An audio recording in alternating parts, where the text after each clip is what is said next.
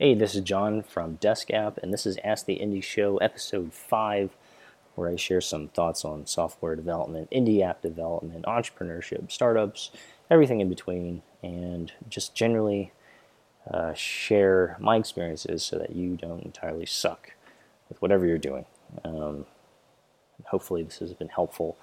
I think this is kind of fun.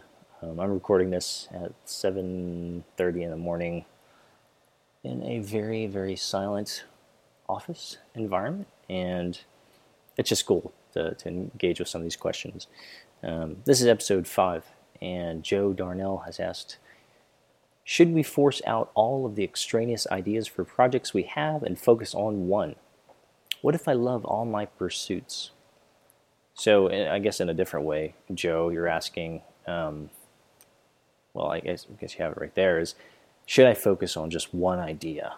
And is that a better strategy or tactic, if you will, than trying to focus on a number of different projects all at the same time?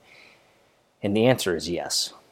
You should definitely focus on one. And the problem is for you and for other people just like you and for me, we have a ton of ideas. Problem is we don't have enough time, and we all know that. We all know that very intimately.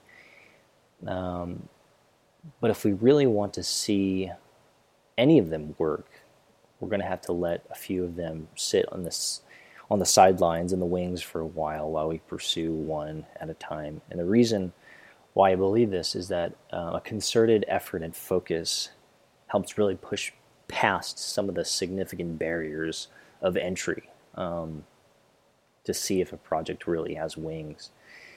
There are critical ceilings, emotional, physical, mental, psychological, that you encounter when working on an indie project or any project of significance, that you just won't have the capacity, the wherewithal, the emotional capacity to push through unless you really are focused on that and that thing alone. It's hard to qualify and quantify, to be honest, but there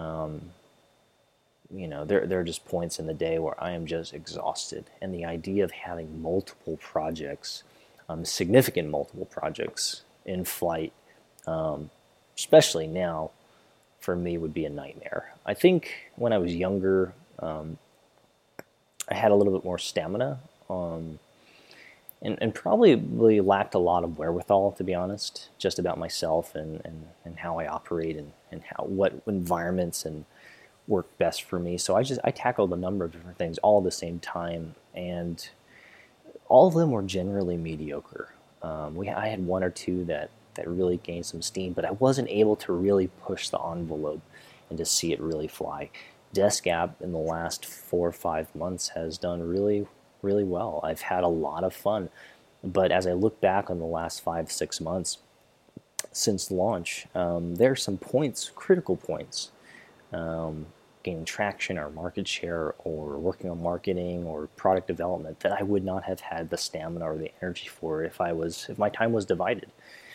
And that's not to say that those other ideas aren't as good. They probably are, but you just don't have time enough to completely vet them and to really do them the justice that they deserve. There was I think this bleeds into a much larger conversation around our life's work, and I could probably spend an hour or two just conversating around this topic. I've had a lot of time to think about it. I've done a lot of thinking about it. But there was one venture capitalist, entrepreneur turned venture capitalist, who was very successful, and I cannot remember his name. I wish I could because I'd love to give him credit for this. So this is not my idea.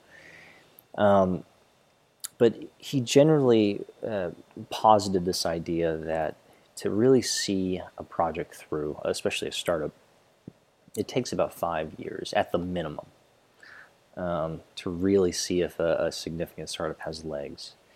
And if that is the case, then you have a very certain and explicit amount of projects available to you over the course of your life. And he put it very plainly, and it was very challenging for everyone in attendance. because it put a hard number around the number of significant projects that you're going to have, the time, the energy, the lifespan to actually attempt, in your life. And essentially he said, take your age, or take 70 or 65, I can't remember, but so let's just say 70.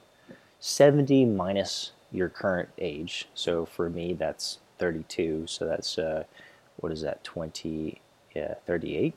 I'm sorry, I'm so bad at math. I'm Asian, but I'm terrible at math. So 70 minus 32 is 38 for me. So I'm 38 years between now and the time I'm 70, and you divide that by 5. And that's the answer is 7.6 for me. So let's round down, so 7. So assuming that 5 years is really the magic number, and let's say 65, because isn't that kind of the retirement age? So 65 minus 32, let's say 65 minus 32. So that's 33 divided by 5. So that's 6. So there are essentially, according to his very simplistic model, 6 more major projects that I have time and attention to invest in. And even that sounds ridiculous, because I've done a couple different startups, and the investment is so much. But to think, wow, I have 6 more times at bat. That's it.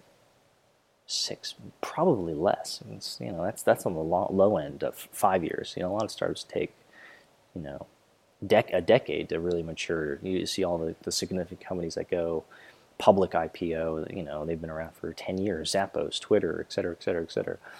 They've been around for 8, 9, 10 years before someone even notices. So that would have my number to 3. So if I take a look at that raw number, 3 to 6 projects, significant projects for the rest of my life, man, I don't have many choices. I'm sorry, I don't have many options. Which means that all of these great ideas, man, I have to really vet them hard. And I have to make very critical decisions about the ones I really, really, really want to pursue. And with that, in that light, it makes a lot of my ideas really sound dumb.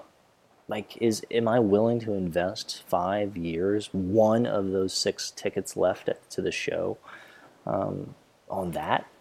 And the answer is 9 out of 10 times. The answer is no. Like, no, I wouldn't want to do that. It doesn't sound like a good investment of my time, or that's not something I would seriously want to spend time on. That's not one of the things that I want to cash one of my tickets on. And it requires a great deal of introspection. But man, what a healthy activity. So hopefully that's helpful, Joe. But appreciate you asking me a question, and hope you make the right decision. Thanks all. This is Ask the Indie Show, episode 5.